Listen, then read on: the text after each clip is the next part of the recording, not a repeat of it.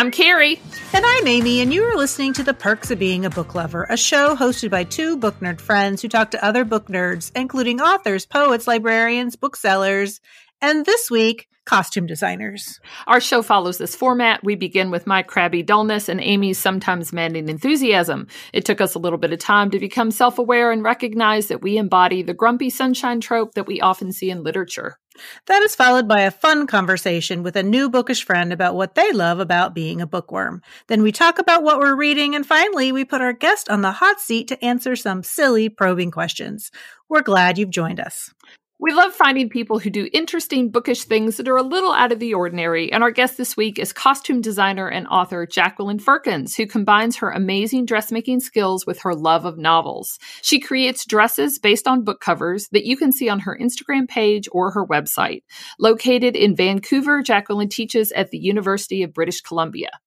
We also lucked out because we were able to chat with Jacqueline about her new book, which just hit bookshelves 2 weeks ago, titled Marlowe Banks Redesigned, a rom-com featuring a behind-the-scenes look at the costume designing world.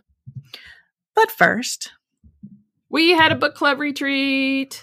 Woohoo! Yes, we do these annually, except for the year that we missed for 2020. I thought we'd been doing them longer, but I guess this was only the fourth year we've done it. It seemed like more. I'm pretty sure it's only been the fourth time.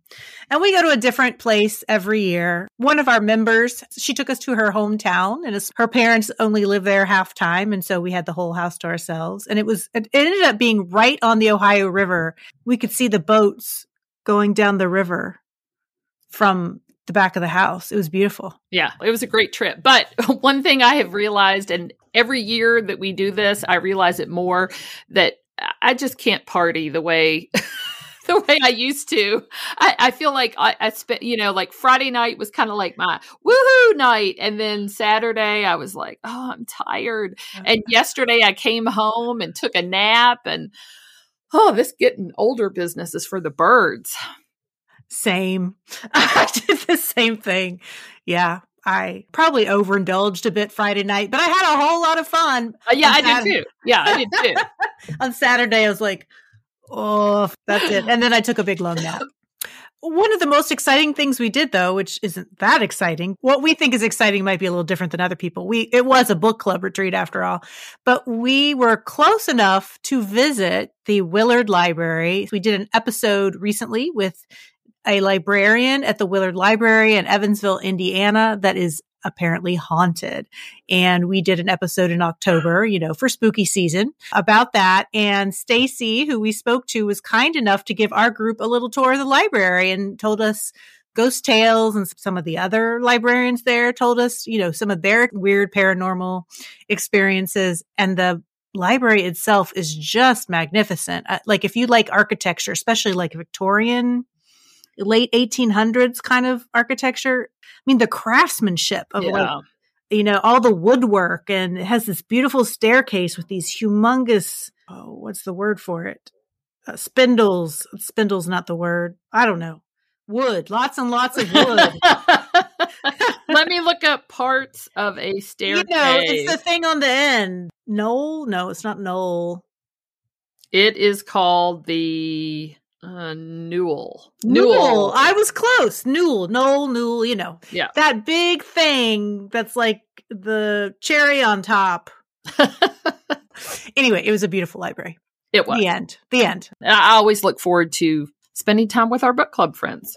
So yeah, we even had one person come who was a former book club member who had moved to Atlanta, Georgia. It's been a long time. And she drove up just to see us all, which is one of my favorite things ever. So when we were talking with our guest this week, Jacqueline Firkins, about her dress project that she does on Instagram, I couldn't help but think about that art exhibit that you and I went to last year that was at the Speed Art Museum here in Louisville. And I don't remember the name of the artist, but I think you do. Yeah, it was Isabel de Borchgrave. Right. And she creates these wonderful dresses out of paper. They don't look like paper. They look like real fabric. But I was just thinking about the artistry that goes into all that, whether you're making them out of paper or out of fabric. And as Jacqueline was talking to us about deciding what kind of ribbon and how to make the scallops and all that kind of stuff, it just made me think of that. I'm not a fashion person, but I really love and appreciate the artistry because it isn't anything in my wheelhouse. And so her Instagram account and seeing what she is able to come up with inspired by books and turn it into fashion it's really cool. So it was fun talking with her. Let's get to that interview so that other people can learn about the amazing things that Jacqueline does. We all know social media can be a giant time suck, but sometimes you can find really good stuff like videos of cats or, for book lovers, posts about what other people are reading. Our guest this week, Jacqueline Firkins, is a costume designer and professor in the Department of Theater and Film at the University of British Columbia. And she does some amazing things with book covers and fabric. So, Jacqueline, we're so glad to speak with you. I am thrilled to meet you guys and talk about this project with you. So first, just tell us, where is the University of British Columbia? Is it in Vancouver? It is. It's in Vancouver, British Columbia. So all the way in the southwest corner of Canada. So it's gorgeous. I'm a mile away from the water, so I can go to work and wave at the waves and the mountains. It's pretty spectacular.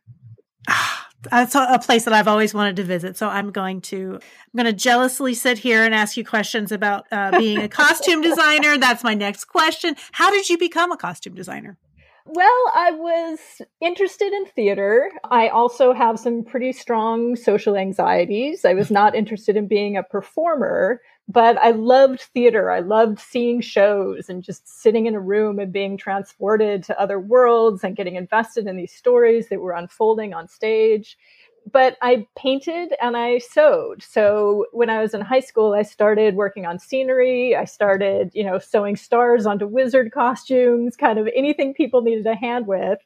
And then when I got to college, I was kind of taking a little bit of everything. I was one of those very directionless freshmen, no declared major. I had a math course, a literature course, a little bit of everything, 3 different languages. And one of my roommates was going to auditions for the theater department. And she said, "Do you want to come?" And I said, "Well, I don't want to audition, but I would love to come get involved." And so the very first show, my freshman year, that the theater department was producing, I said, "You guys need help with costumes?" And they said, "Yes." And so I jumped in within my first few weeks of starting college, and I loved it. And I just kept doing it and sort of built a reputation for having a skill set that could bring that into the theater department. And then eventually, over the time I was in college and then a couple years after working, realized, wait a minute, this can actually be a career, which we don't really hear about. We think about people becoming actors, but there are so many other roles in film, television, theater of people who want to be part of story making and world building and creation of characters that have nothing to do with acting. I shouldn't say nothing to do with acting. Of course, it's all linked together, but there are just so many other opportunities. So yeah, and then I went back to grad school and kind of figured out how to do it in a way that gave me a process and wasn't just me sitting at a sewing machine and kind of throwing some drawings together. And everything took off from there.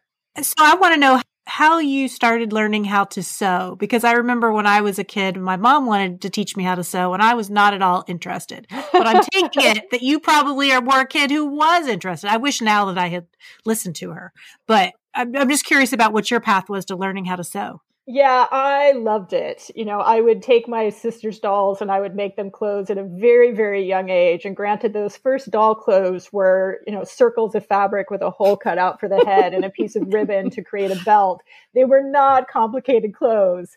But my mom sewed, so certainly enough that she could show me how to set a zipper in for the first time and what to do when my fabric was rumpling up funny. So we had a sewing machine around. But I think it was just kind of a natural instinct of enjoying building things. There's so much emphasis, particularly these days, since the internet is so prevalent and so many jobs have kind of converted to things that we do where we sit at a screen. But I think there's a human instinct to physically create things, whether that's baking, whether that's gardening, just to actually make something with our hands. And I had that in spades. So I was that kid who, when I didn't come home on time, my parents would find me in the school art studio. Like, I wasn't out at the party. I was out making posters for prom. I was doing, anything that I could have a paintbrush or clay or jewelry making or sewing materials. So I think I had that instinct so strongly, and then was fortunate to be in a family that allowed me to pursue some of these things. You find a few good teachers who can be incredibly influential in what you carry on with. So, some of it's how the world aligned around me, and some of it's what I was born with and just was passionate about pursuing. So let's talk about your Instagram account, JF Kills Darlings. It features your beautiful dresses that are inspired or based off of book covers called Bookishly Attired on your website. So tell us why you decided to start making dresses that are reminiscent of book covers. I made my first ones when I became a novelist, when I got my first publishing contract, and my publisher sent me an extensive handbook on basically how to be a presence and promote your work online. And some of that involved trying to join every social media platform and how to engage with people. And again, as somebody with pretty paralyzing social anxiety, I didn't have social media accounts. I had my tiny little Facebook account with my family and a handful of friends that I posted on once every 3 months when I had a cute picture of my dog, and that was about it. So I was terrified. I had no idea what to do with social media. Wasn't somebody who could start suddenly creating reels of myself doing fun and cute and happy things. And I thought, I cannot approach social media as a way to package myself, as a way to brand myself as an author. But I am a visual artist. So what can I use of the skills that I have to create something that I can share with people? We talk about content in such kind of derivative terms, but the idea of creating something that we share with people, I think, is pretty magical. So I started to think, well, I make awesome dresses. So I did my first couple of dresses to help just have something to put on social media as a way to talk about my work. And then the pandemic hit. And I was just feeling extremely isolated. All of my theater work was ripped away. And I am so used to being able to create with other people, sit in a room and talk about story and how do my skills merge with other people's skills. And so we kind of go in these cycles of creation and story making and world building. And I just lost all of that. And so I went to some pretty dark places, as I think a lot of us did, especially early on in the pandemic. And I thought, I can still sew. I'm not going to necessarily be in a room with a bunch of other authors making the collaborative art I make in theater. But if I can still find ways to connect with other people's storytelling and other people's creation, that'll be enough to get me through. So I reached out to a few of the authors that I had met in the year where I debuted as an author. And I said, hey, you probably saw those dresses that I did for my book. Are you interested in one for your book? And so I did about half a dozen of those, and my life came back. It was sort of amazing. Just again, this simple act of creation, but I was flailing. I thought, I didn't know what to do with myself. I was so used to being in a different kind of environment and talking with other artists. And so I just loved doing it. And then a few other authors would see what I was doing, and I'd say, oh my gosh, I saw that person. I read their book and I really liked it. So I'd reach out to them and say, hey, do you want a dress for your book? And it just kind of grew from there. So, the sort of irony, it started from one very kind of, I won't say shallow position, but almost superficial position. I was looking for something to sort of create content with as a way of engaging with social media. And the other, this very kind of profound psychological need to create and to create collaboratively to make sure that what I am creating is tied in with something somebody else creates. I've never had that kind of, I just want to stand at a canvas and paint a painting. No, I want to talk to other people. I want whatever I'm doing as creation to be connected with how others are creating and seeing the world and telling stories. So it was a way to fulfill this very deep psychological need for me at the same time. And it helped me just feel connected to people. We were all so isolated with the pandemic. And so to just have something to chat about. And then as people started following me, I see this joy happen. I post this just kind of pretty dress and there's no weird social media kind of antagonism. We've all seen the way social media can get very kind of snarky, and it's just this pretty thing. It's hey, here's this fun book and here's this pretty dress and it's joyful and that's all it is. That's it. Enjoy it. And so I watched the joy bubbling up from that. And that, of course, becomes incredibly fulfilling in another way. So you said in the beginning, you did a dress for the book that you were coming out with. Yep. And then there were a few books that you had read and you asked those authors if you could do it. At this point, how do you select books that inspire your dresses? Is it the book itself? Is it the cover with its colors, textures, things like that? Yeah, it's a great question because, of course, it's grown much more complex now that it's not just me and half a dozen other writers I met in my debut year. I'm connected with more writers. I'm connected with more books. It's a combination of things. Often I do love it if there's some kind of personal connection to the author. So I'm far more inclined to make an offer on a dress if it's an author that I am connected with on social media or somebody that I've chatted with, somebody that I did a panel event with, somebody that I met in my debut year, somebody I share an agent with. We might have chatted a little bit as, somebody new joins the agency and we say, hey, how are you doing? Do you have any questions?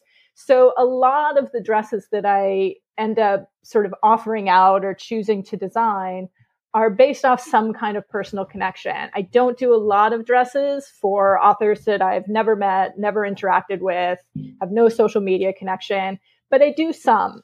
So number one is, do I have any idea who the author is and will they enjoy it? Because there is something about making one of these dresses. They do take a fair amount of time and money.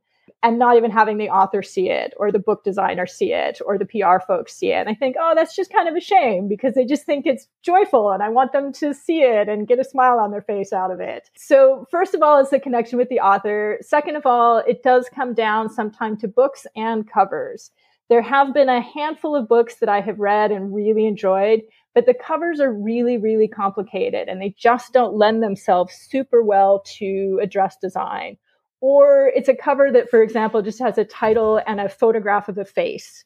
And I think that would just be a dress with a big face on it. Like, I don't know what to do with that. So there have been a couple of times I've chatted with an author and said, you know what? I loved your book. I will happily cheer it on social media, but I don't think this is the one to do a dress for. There's one I'm going to hopefully get to dive into within the next couple of weeks. That's for an author that I've chatted with over the last year. And her first two books were ones that just, again, we chatted about it and the covers just did not lend themselves to dress design. They were very photographic. And then her third book came out and I said, this is the one. Like this, now we have shapes and we have colors and there's a way to kind of abstract the idea of proportions on a book cover into proportions on a dress. So I'm going to do her third book. And occasionally I read a book that has a cover that I think would be amazing as a dress. And then I read the book and I think, oof, gosh, not this one. It's pretty rare. I'm somebody who can find something to cheer on in almost any book, but I have a few sort of sticking points. Like if there's a book, especially in the YA space, that is very shameful around sexuality, or there's something that I feel like is just tackling a subject in a way that I don't think is ultimately encouraging to readers, I might just kind of say, oh gosh, I think I'm a little busy on this one. Maybe on the next one, we'll chat about it. So it's a little bit of a mix up. It's certainly a connection with the author. It is books that I love. It is books that have covers that translate well. I've also had a lot of fun. You guys might know of Carly Rae London, who has a social media site. Hey, it's Carly Rae. She has a book club and she's, just like amazing at social media in a way I could never touch in my life. She's just so genuine and cheerful and joyful and does amazing photos and reels and everything. And she reached out to me to just kind of pick a book together to do a project for. And we hit it off. And then we start, like, the DM chain is now so long. It's like, what about this book? And have you read this? And have you checked out this author? And so we throw ideas around. And now I've done a number. I think we've done about 8 of them together. And she has a couple other dresses for me that we will be posting in the coming weeks, where they're books that we just picked together, that we both enjoy, that sort of translate well to dress design. And then I make the dress and she does all the, takes the photos and does the reels and talks it up and does all the other stuff. So it's been a really, really fun partnership. It's been great getting to know her. And just, you guys know, when you find that book person that you can just you read a book and it's the person you want to say, hey, what about this one? I loved it. Have you read it? And then you start chatting about what you loved, or you couldn't believe this happened in chapter 13. And so it's been really great on a personal level as well. Oh, and to just be able to do the part that you love and then let her do the part that she loves. Right? It's amazing. People keep saying like, Yes. but you're sending her free dresses. And I say, you don't understand. This is a 100% win-win situation. Right. Yes, because if you're not a social media person, that can be so stressful. Yeah, it's part of it. Yeah, it's a strange landscape, and I still have a very conflicted relationship with social media. I'm so grateful for it. I think it does good work. I think it connects people. I think it builds community. I think it's a communication tool. Seen to some degree, the democratization of a number of things because there's a power in how quickly it can work. So it's kind of shifted how gatekeeping happens. But it also, as we all know, can be tricky for mental health. It can create that fear of missing out. It can create a lot of pressure to be on all the time. So there's just so much, right? Like, I don't know how people follow 5,000 people. And I think, how do you even know what any of those people are doing anymore? So it can make us chase things that we shouldn't necessarily be putting our time into chasing if they're not making us happy. Well, I want to ask a question about when you're thinking about a dress, and especially if you've read the book. So are there ever books where you are pulling in themes or symbols that you wouldn't necessarily pick up from the cover, but you're inspired by the story or something in the book that you then put on a dress? Absolutely. And I do this wherever possible. I do not design any dress until I have completely read the book. So there are certainly dresses that I have agreed to do or offered to do if they're from authors I already know and I've read their other work and I'm confident that I will fully engage in their story. But I always read the book, and to some degree, it always influences the dress design. Sometimes in really, really subtle ways, but sometimes in bigger ways. So, for example, one of the ones that I posted recently is for Jenna Evans Welch's Spells for Lost Things, which just very recently released.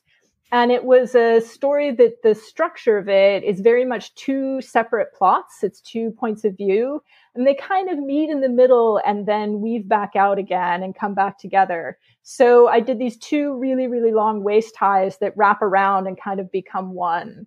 So that's a way a kind of structure goes into the design. Certainly tone does, like a rom-com that's super peppy. I'll use really crisp fabrics. Oftentimes a print will be a little bit bolder in those.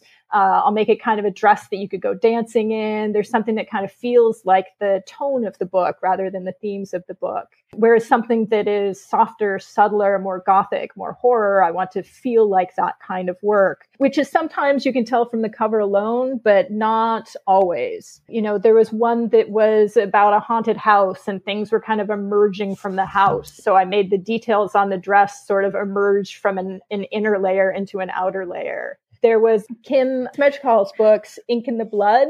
She plays a lot with gender and kind of crossing genders and non-binary genders. So I played a lot with masculinity and femininity. So like there was a very female-shaped bustier that really like amped up the bosom. And then on top of it, there was a male vest and a top hat. So we were kind of playing with what was male and female on that. So I sneak in things where I can. You know, books about people who need to travel often get more pockets or jackets or layers. I love that. Yeah. There's one that I'm going to post hopefully tomorrow that's in a dystopian world. So it's got military pockets on it and a kind of sense of destruction about it. So I do try and get a feel of a book. And sometimes you can look at the dress and look at the cover and go, oh, you didn't even need to read the book for that. But it's in my head as I'm figuring it out. So like I say, sometimes permeate in kind of bigger ways and sometimes in smaller ways. So do you ever see a book cover, you know, say you go to the bookstore or the library, you see a book cover and you're like, oh, I love that book. But maybe it's a genre that normally that's just not your jam. Do you ever go then and you're like, I love the color and I'd love to design a dress. And so you pick up the book and read it, just even though it's not something you would normally read? I do. Oftentimes it's with some kind of conversation of somebody else who has loved the book or loved the author, but like I'm not by nature a horror thriller person. I don't kind of gravitate to those titles, but some of those covers are amazing. Mm-hmm. Yeah. I mean, I had read Erin Craig's first book, but when her second one, Small Favors, when she posted the cover reveal, I thought, like, I just reached out right away. I hadn't read the book, but I said, oh my God, that's got to be a dress. Can we do it? Are you up for this? And even though it's somewhere in my wheelhouse of reading that it is YA, it's kind of spooky, sort of atmospheric horror, and not something that I would necessarily have, it wouldn't have been first on my to be read list, but it's certainly jumped up. So yeah, there are some thrillers. There are also certainly some authors that wouldn't have been on my radar that I absolutely see the cover and I think, oh my God, this would just be so much fun to work with, especially things that kind of go a little bit gothic. The funny thing for me is people will often sort of say, hey, what about this one? But it'll be a cover that has a very literal dress pictured on it. Mm. And that to me is a different kind of design. It's awesome. And there are lots of people who do phenomenal bookish cosplay where you are taking an illustration that an illustrator did specifically for that design and recreating it. But I prefer the covers that are more abstract. So I'm thinking about color, proportion, shapes, texture. What is the element of the title against the background, as opposed to here's a picture of a dress on the cover. Now let me recreate it. That doesn't kind of get my wheels turning the same way. I can't believe I've done over 100 of these now. So you talked about contacting, authors if you see a cover and reaching out to them. Do you always contact authors, and do you feel like you have to get their permission to create a dress from their book? When this started, I was doing all of these as giveaways. And I liked giving away the dress with a signed copy of the book because my hope was always that the giveaways increased interest in the books. That I wasn't just giving away dresses to people who wanted a free dress. The point of this was, again, to connect with other authors, other readers, to be talking about the books, to be kind of encouraging people to pick up the books. So when I started, and again, I started with authors that I already had personal connections with, they were giveaways where I would give away the dress and give away a signed copy of the book that the author donated. So in that case, I always contacted the author to say, hey, do you want to do this? With the collaborations I do with Carly Ray, since the dresses go to her, we don't even contact the authors ahead of time because we're not doing a giveaway. We're not trying to give away the book. She's sort of figuring out the content from her end. So those I don't worry about contacting the author. So I don't necessarily feel that I have to get the author's permission, but I am definitely more invested in spending the money, spending the time in making a dress if I know it's something that an author is interested in, is excited about. And not because I need them to bend over with congratulations and appreciation for me, but again, just that feeling of, I did a thing that is here to support and cheer on your work, and I hope it just brings a smile today. So I'm more inclined to kind of dive into that if I reach out to an author and say, hey, I'm interested in doing this. Is this a project that interests you? And if I get a response back, if somebody who says, oh, that's awesome, super excited, then within the hour, I'll be online looking for fabric and materials.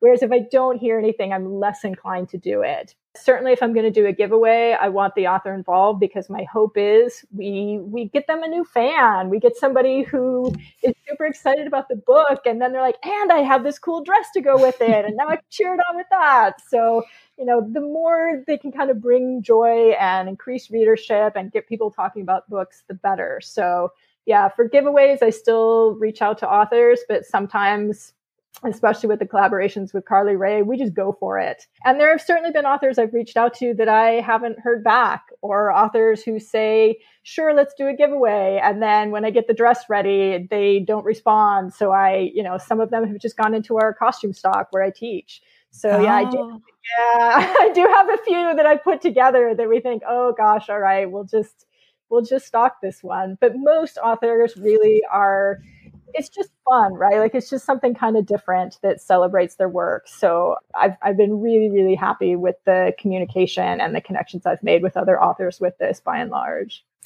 Well, let's talk about sort of the nitty gritty of dressmaking. So how long does it take you to make these dresses? Yeah, there's a pretty big range with what it takes. Some of particularly the rom-coms where I have a just flat base color, flat not as in unexciting, but flat as in like it's a pink square on the cover, or a red square or a yellow square. When I can get a color match for that, and the base dress is pretty straightforward, I can make the base dress in a day. And then the decorations, some of them are just a few bows, some of them are more complicated. So on the simplest side, we're talking about a 2-day project.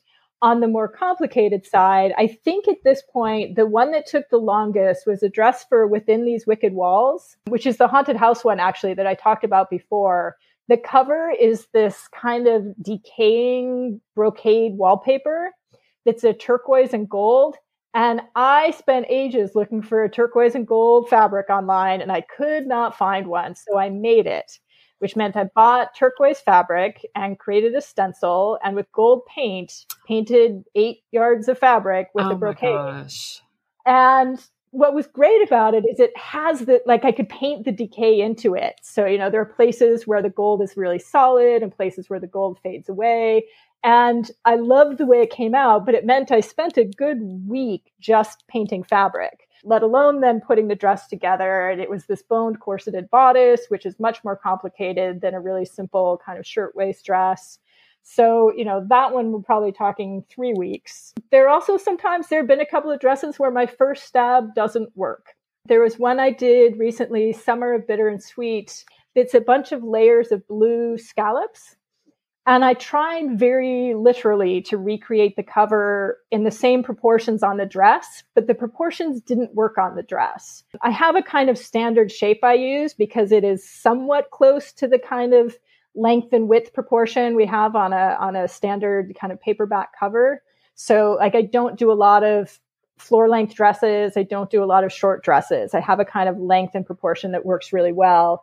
But I had tried too literally to get every row of blue scallops in, and it just got messy. And, where the proportion hit on the bust, the waist, the hip, it just didn't work. So I took the whole thing apart and I redid it. And in that case, then the dress ends up taking several weeks of kind of working on it in bits and pieces.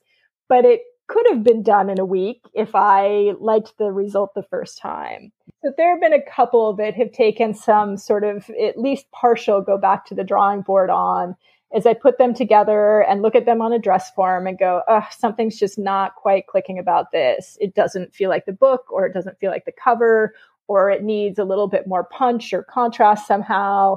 And then I take things off, put them back on, try adding a jacket, kind of play with details. So yeah, very shortest end would be 2 days. And I've done a couple of those where they just come together and they work. The last one we posted for Dead Romantics has all these flowers on the hem, and, every flower and every leaf and every stem is individually sewn on.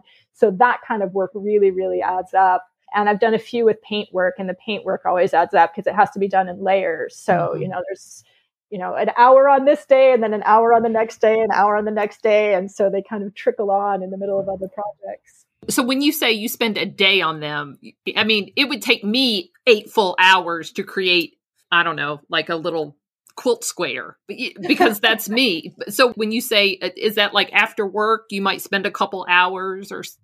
I would call that a full work day, because I teach, and some of my teaching is in a costume shop. I teach costume construction classes, among other things. So I'm in a costume shop, and I'll often sort of have a project with me, and I'll be supervising students, and okay, I've got 10 minutes where they all know what they're doing right now. So I'll get these bodice pieces cut out. And now I'm supervising students for the next hour. And now I've got 20 minutes. I can do the hem on that. So when I say it takes a day, I'm talking kind of 6 to 8 hours. Can you use some of these as part of your instruction? Just depending on the course level that you're teaching? What I enjoy is that the students see them come together. I especially like that they see me change things, because I think for people who are fairly new to sewing, which a lot of my students are, to see me put something together and say, oh, you know what, I need to take that sleeve off and do a different sleeve, makes them realize they're not getting it wrong when they hit points that they need to redo. I think there can be a sort of panic of, I just want to get it right the first time on everything. And creation isn't like that. I don't know any artist or creator ever who has just gotten it right every time, the first time, with no mistakes made. And of course, we learn from those mistakes. So I don't necessarily use the dresses directly as a teaching tool, but I do like that the students see them come together. They see me making decisions. They see me holding up 8 different ribbons and going, okay, which one works best and why? This one looks more like the cover, but this one feels more like the book. This one moves, this one doesn't. Do I want something that moves, or do I want something that feels really still?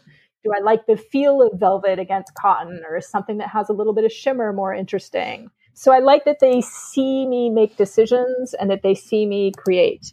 So that's been really good as far as teaching tools. Right now, this semester, they're building Renaissance outfits with full corseted bodices and giant poofy skirts. So that's super fun to watch and learn how to build those.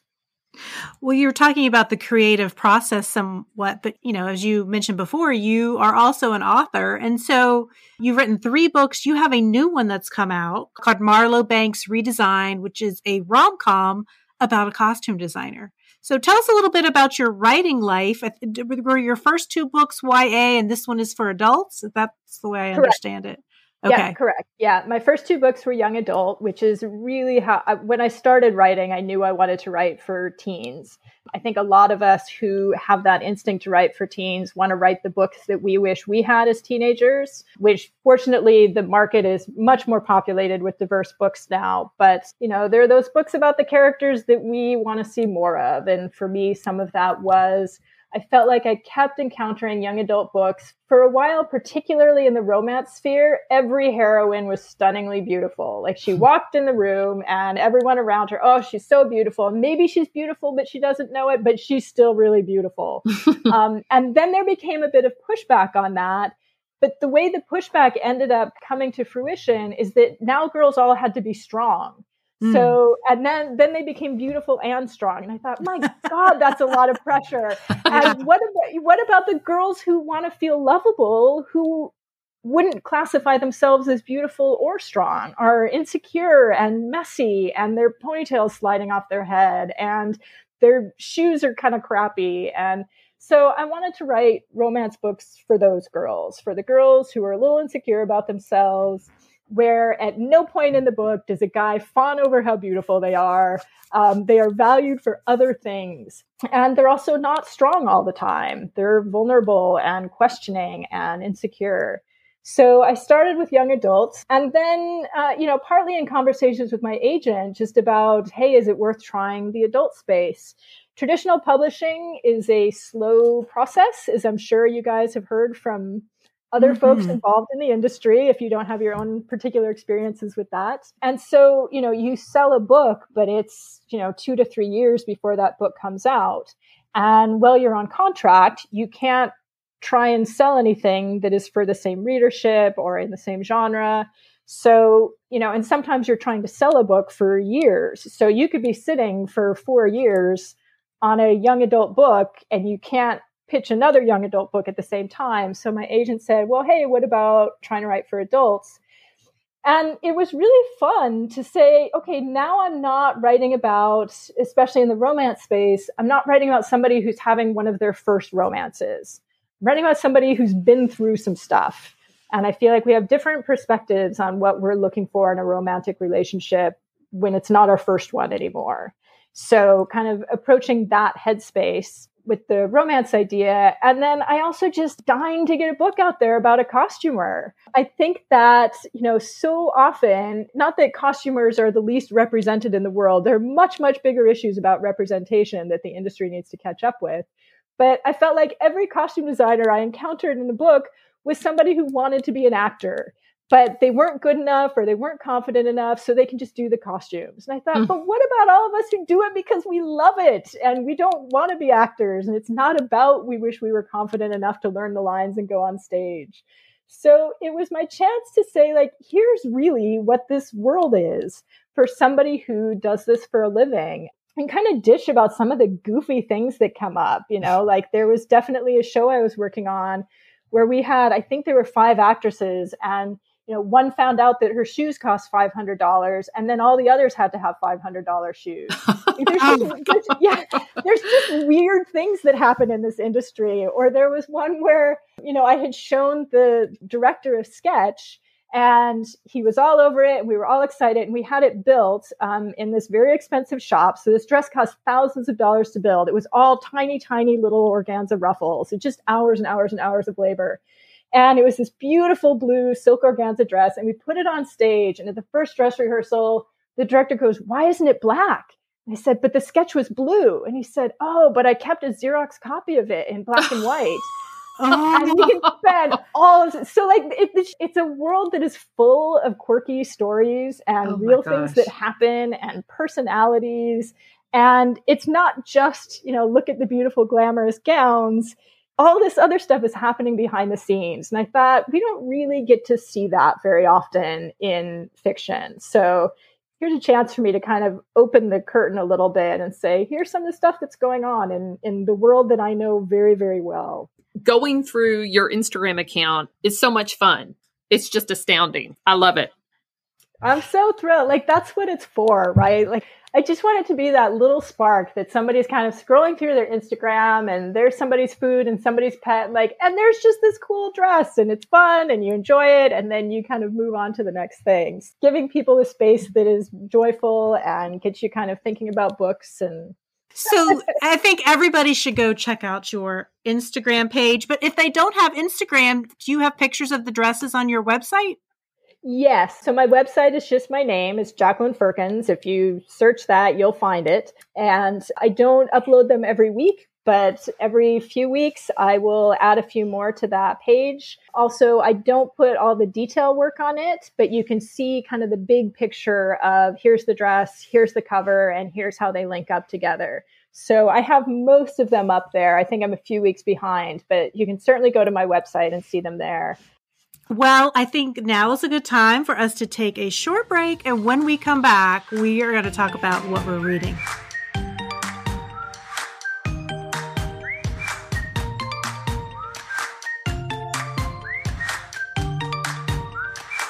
We are back with Jacqueline Firkins and with Carrie. Carrie, what are you reading? Just tell me. Just tell me what you're reading.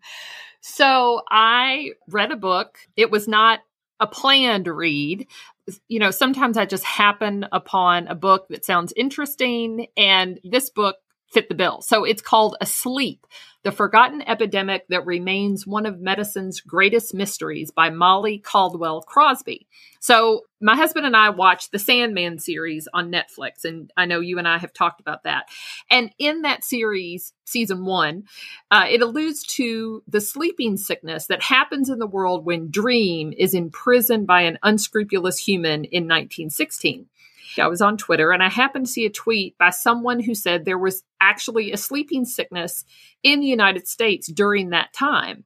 And the person who tweeted that, I don't remember who it was, but they mentioned this book by Molly Caldwell Crosby. So I picked it up at the library. So encephalitis lethargica, as it is known, traveled throughout the world and affected people from 1916 up to the 1930s. Some people would sleep for months and then awaken. Others fell asleep and never woke up. Some people would experience a flu, they would get sick and then they would recover. And then months or years later, they would develop Parkinson's-like problems. So the book follows the story of doctors who treated patients with this disease, as well as mentions the individuals who had suffered from encephalitis lethargica and then came out of their Parkinson's-like rigor and stupor due to levodopa under the care of Oliver Sacks. So some people might remember there was a movie, I don't even know what year it was, but it was called Awakenings. With Robin Williams. And that is based on Dr. Oliver Sacks's book, also called Awakenings, in which he was treating these people. So the people in that movie, the reason they were in this, stupor is because they had had sleeping sickness 30 years prior. So, I never picked up on that when I saw the movie. I mean, I was a lot younger, but I didn't realize that was why those people were like that. They had earlier in their lives encephalitis lethargica. One of the most interesting things, the book was fascinating and it talked about, how many millions of people were affected with this form of encephalitis. But one of the most interesting things to me was the reason why the author wrote the book. Her grandmother had sleeping sickness when she was younger. Now, her grandmother was able to recover, to a certain extent, get married, have children, have a family, take care of a house. But as the author describes it, her grandmother was also sort of, and I'm putting this in air quotes, not there. So her grandmother would drift in and out of conversations and was considered, you hear people say, oh, that person's a little touched. Well, that was, what people said about her grandmother. And it was sort of the residual effects of this sleeping sickness that had an impact on her neurological functioning. So I thought it was a really fascinating book. It was a quick read. And I sort of love it when that happens, like when you're watching something and you find out, oh, well, part of this fictional story is actually based on something true. And then what happens is I do a deep dive into that. So again, the book was called Asleep, the Forgotten Epidemic That Remains One of Medicine's Greatest Mysteries by Molly Caldwell Crosby. And I recommend it. Well, Jacqueline, what have you been reading? Well, just yesterday, I finished Interview with a Vampire, which I had never read before. So everybody started talking about spooky books. And I thought, gosh, I don't read that many spooky books. And I'm not that well versed in vampire lore, which, vampires seem to be making a comeback these days in fiction. And I thought, well, there's this book that's just been out there for ages that I've never seen. Of course, I've seen the movie because the costumes are brilliant. But I hadn't read the book, and it was really fascinating to read. I mean, really, we're following this moral dilemma of this man who becomes, to his mind, a monster and has to grapple with what that means and what does he do with his power. They're obviously very human questions put in the metaphor of becoming a monster. How do we deal with our impulses? How do we deal with our hungers and our desires and the bad choices we make that we can't redo, the things we do that hurt other people, even inadvertently?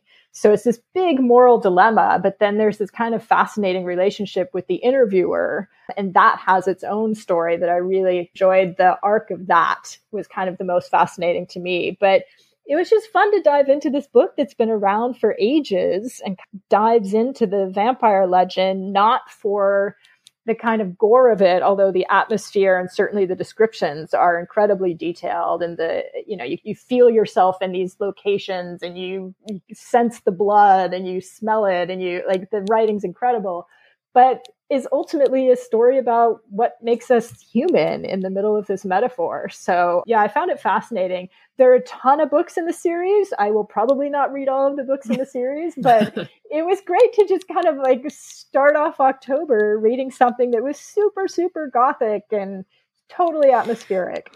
Well, and there's a new series, a new adaptation coming out. I can't remember what streaming service it's going to be on. I think it's AMC. I just found out about that today, ironically. So I didn't read the book to prep for the TV series. But yeah, I think it's on AMC. And it's looking at pictures for it, I think it has a very, very different vibe than I think it was 1994, the one with Tom Cruise and Antonio Banderas. And it was a whole host of sex symbol men at the time. And the book is so homoerotic. There's just no way around it. Yeah, I think the newer series, it certainly looks kind of cleaner, less about the decadence. So I'm not sure exactly where they're going with it, but it's interesting that there are two different adaptations that people can kind of look at and see what they relate to. The most to me, anyway, the most interesting thing about that book is that it was inspired by her daughter who died as a child. And that book was sort of part of her grieving process. And fascinating. Yeah. You can find lots of articles about it. All right. Well, Amy, what have you been knocking out over there? Well, it's so funny because after I heard you describe your new book, Jacqueline, the book that I'm going to talk about today has some similarities and you'll see why. So I listened to an audiobook of a book called Thanks for Listening by Julia Whalen. And I heard about this book on Instagram, I believe, and it's a new release. And many readers said to listen to it on audio, which I did because I'll always take an audiobook recommendation. And this book is a little meta because the narrator of this book is the author, Julia Whalen, who was an award-winning audiobook narrator in real life. And her book is about a very popular audiobook narrator. whose name is Sawani Chester, who used to narrate romance audiobooks when she first started in the business under a pseudonym, but she no longer narrates romance because she does not believe in the happily ever after that romance books as a genre are required to have. So she now narrates all kinds of other books under her real name. But she gets a message from the estate of a hugely popular romance author who recently passed away. When she first started narrating audiobooks, she did do romance, and she did a lot for this particular author. And the author says that she has one last project that she wrote before her death, and she's asked Sawani to narrate this book to be co-narrated with a hugely popular male audiobook narrator named Brock McKnight, which is also a pseudonym. And she only wants the book to be done if these two narrators do it. And if either one of them declines, she doesn't want it done at all. And the catch is that if Sawani does this audiobook, it will make her a huge amount of money. And Sawani actually does need the money. Her grandmother, who's very close to her, needs to be moved into a memory care facility because of dementia. And it will cost a lot of money. So this is a rom-com that will no doubt have a happy ending, and there is a romance, but what I enjoyed most about it was getting a little insight into the world of audiobook narration, which is what made me think about your book, Jacqueline. So I listened to a lot of audiobooks, and it was interesting for me to hear why some audiobook narrators might sound different than others, or why many narrators use pseudonyms. And her portrayal of dealing with a loved one with dementia and the costs and complexities of that involved was very real and relatable. This was not a super steamy book. It had a little steam, just not a lot of steam. So if romance is something that you don't read a lot of and you want to ease yourself in, this may be the book for you. Julia Whalen has written one previous book called My Oxford Year, which was not a romance. So I think I will go back and try that book as well. Again, the name of the book is Thanks for Listening by Julia Whalen. Jacqueline, have you heard of that book? Yeah, I just thought it was great. I thought it was so charming. And it was. The way she blended all the different threads. I love when romance has a really strong personal journey. It's not just about two people who are hot for each other. Right. Like, we want them to be hot for each other, but I need a purpose for that romance. Like, I can't have it exist in a bubble. So the fact that this woman was very believably struggling with things about her career and her family, and so then when she finds the romance, it changes how she relates to some things she was struggling with. So yeah, I just thought it was lovely. And I also loved the kind of insight into audiobook production. You get those little glimpses. That's again, that kind of pulling open the curtain and peeking in on the industry. Very good. Well, these all sound like good books. Let's take another quick break. And when we come back, we're going to put Jacqueline in the hot seat.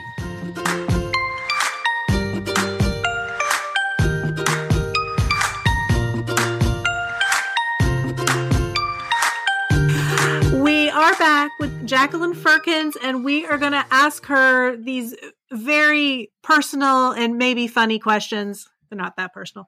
Maybe a little bit personal. You live in a tiny house. I remember watching on HGTV several years ago, they used to have a series that was all about tiny houses. So I'm very interested in this. There's still a housing shortage in the city where I live in Vancouver. And one of the ways the city started to address that is they allowed people to build what we call laneway houses, which basically means if you have a separate garage, you can build up to, I think it's a 500 square foot house around your garage. And then you rent them out. So there are a number of these all around the city that basically you're living in a separate little house. Mine is 420 square feet that is kind of in somebody's backyard. And my landlords are lovely and amazing. I can't imagine this living situation if you don't get along with your landlords, but they're fantastic. But I mean, I will say it was an adjustment of figuring out, like, I had to get rid of my books. I had to get rid of furniture. Like, I feel the size of the space, but I also love that nothing is wasted.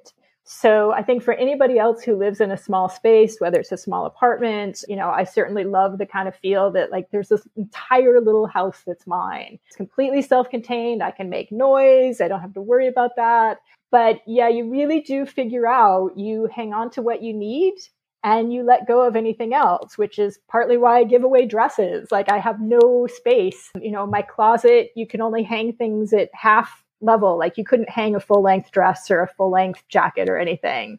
It's in a kind of slanted roof is where my closet is.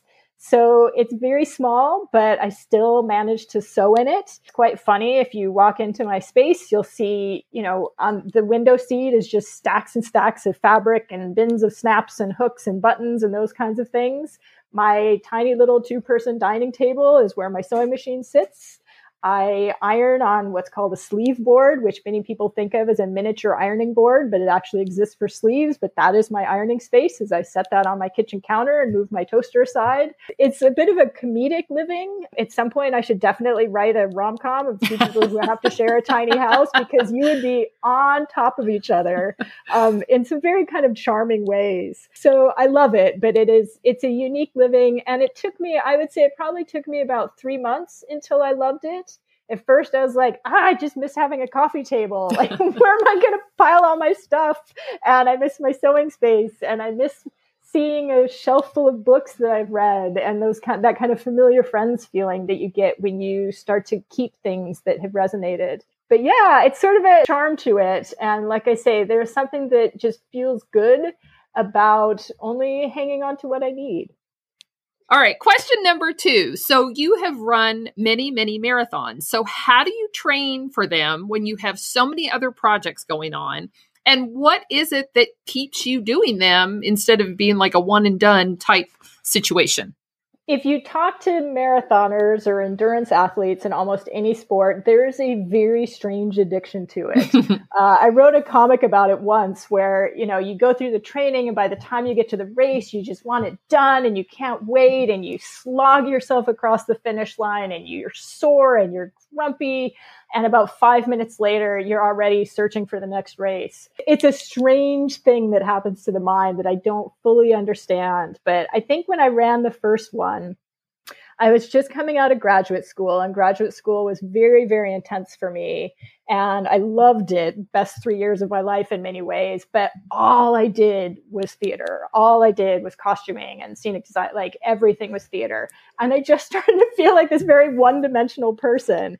And I needed something else in my life. So a friend of mine was training for a marathon. And I thought, well, let me give it a shot. I've always been a casual runner. And I became just really fascinated with how you can train your body to do something that it physically cannot do at the beginning. But if you're diligent and you're patient and you put in the work, you can do it after a few months. So that became kind of a way to look at a lot of different things in my life that maybe in the moment I can't do something, but what steps do I need to take to get there? It's also a lovely way to build community. A lot of people who are training for long distance races join up with a group, which I certainly did when I realized I was going to do more than one. I can be out there for 3 hours running, plotting my next novel. I can be out there trying to decide what color I'm going to make something. I can be working through interpersonal challenges in the workplace. It can become a very, I don't want to say Zen-like space, but a good space for processing. And in the meantime, your body is physically changing. Like you actually change what your body can do, how your heart can function, how your lungs can function. And it's just by going a little further every week, really. I mean, people who are very serious about it would never say, oh, it's just about that. Like you do the speed training and you do this and you do that. But for me, as somebody who is I would not consider myself a competitive runner. It's really about, figuring out how to get to point B when point B is impossible when you start. And it's been a great way to then approach when I started writing novels, which also seems really daunting at the beginning. But having been through a number of marathons before I ever started writing, I also know, every marathon I've run, there are points in that race where I just want to give up. I just think, what was I doing? What was I thinking? Why did I put myself in this situation again? But there's another side to that. Like you get to the end of that and then part of it's joyful again. And there's a sense of achievement later. So I also feel like endurance athleticism is great training for any number of pursuits where, again, the goal seems impossible at the beginning. And there are going to be points along the way where you're going to have some major questions about whether you want to keep doing it. But if you keep on and you find your support networks, you get to the points where it's really joyful again. Okay, so your last question is one that's near and dear to my heart because you say that you're obsessed with your dog. And as someone else who is obsessed with her dogs, What makes you so sure that you're that obsessive? Totally fair question. Well, let's see. I would happily ditch a partner if they had a problem with my dog. Like, my dog comes first. I will also say, to the extent where I have interviewed for jobs where they tell me I can't take my dog to work, and I'm done with the interview. Wow. You know, not in an unpolite way, but I go, okay, this is not a job I need. Whereas I go to an interview for a job and they say, yes, and you can bring your dog in. I'm like, great. When can I start? What do I need to do to impress you? How do I get this job? I have literally shaped a lot of my life choices around time with my dog.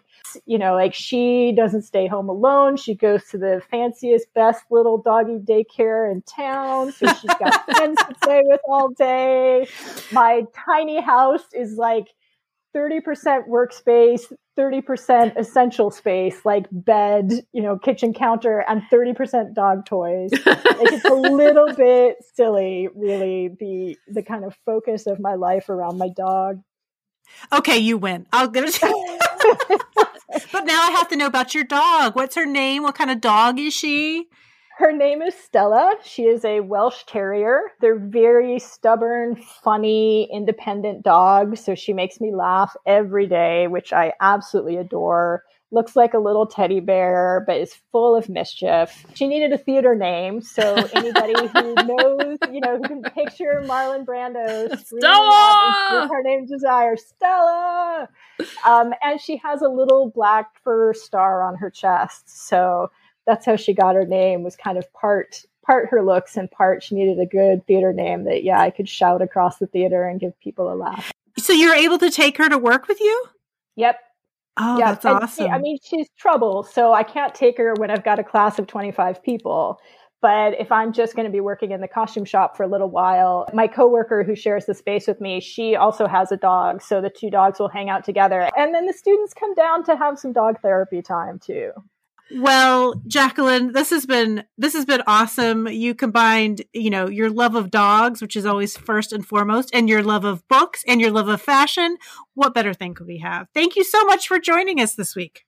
Thank you guys for having me. This was an absolute delight getting to talk with you guys about the project and books and dogs and all the other things. You can find Jacqueline Firkins and pictures of her amazing dresses on Instagram at JFKillsDarlings and at her website, JacquelineFirkins.com. For show notes for any episode, go to our website at www.perksofbeingabooklover.com. We're also on Instagram at Perks of Being a Book Lover Pod and on Facebook at Perks of Being a Book Lover. Finally, a huge thank you to Forward Radio 106.5 FM, a grassroots community radio station in Louisville, Kentucky. You can find our show there, live or in archives, at forwardradio.org.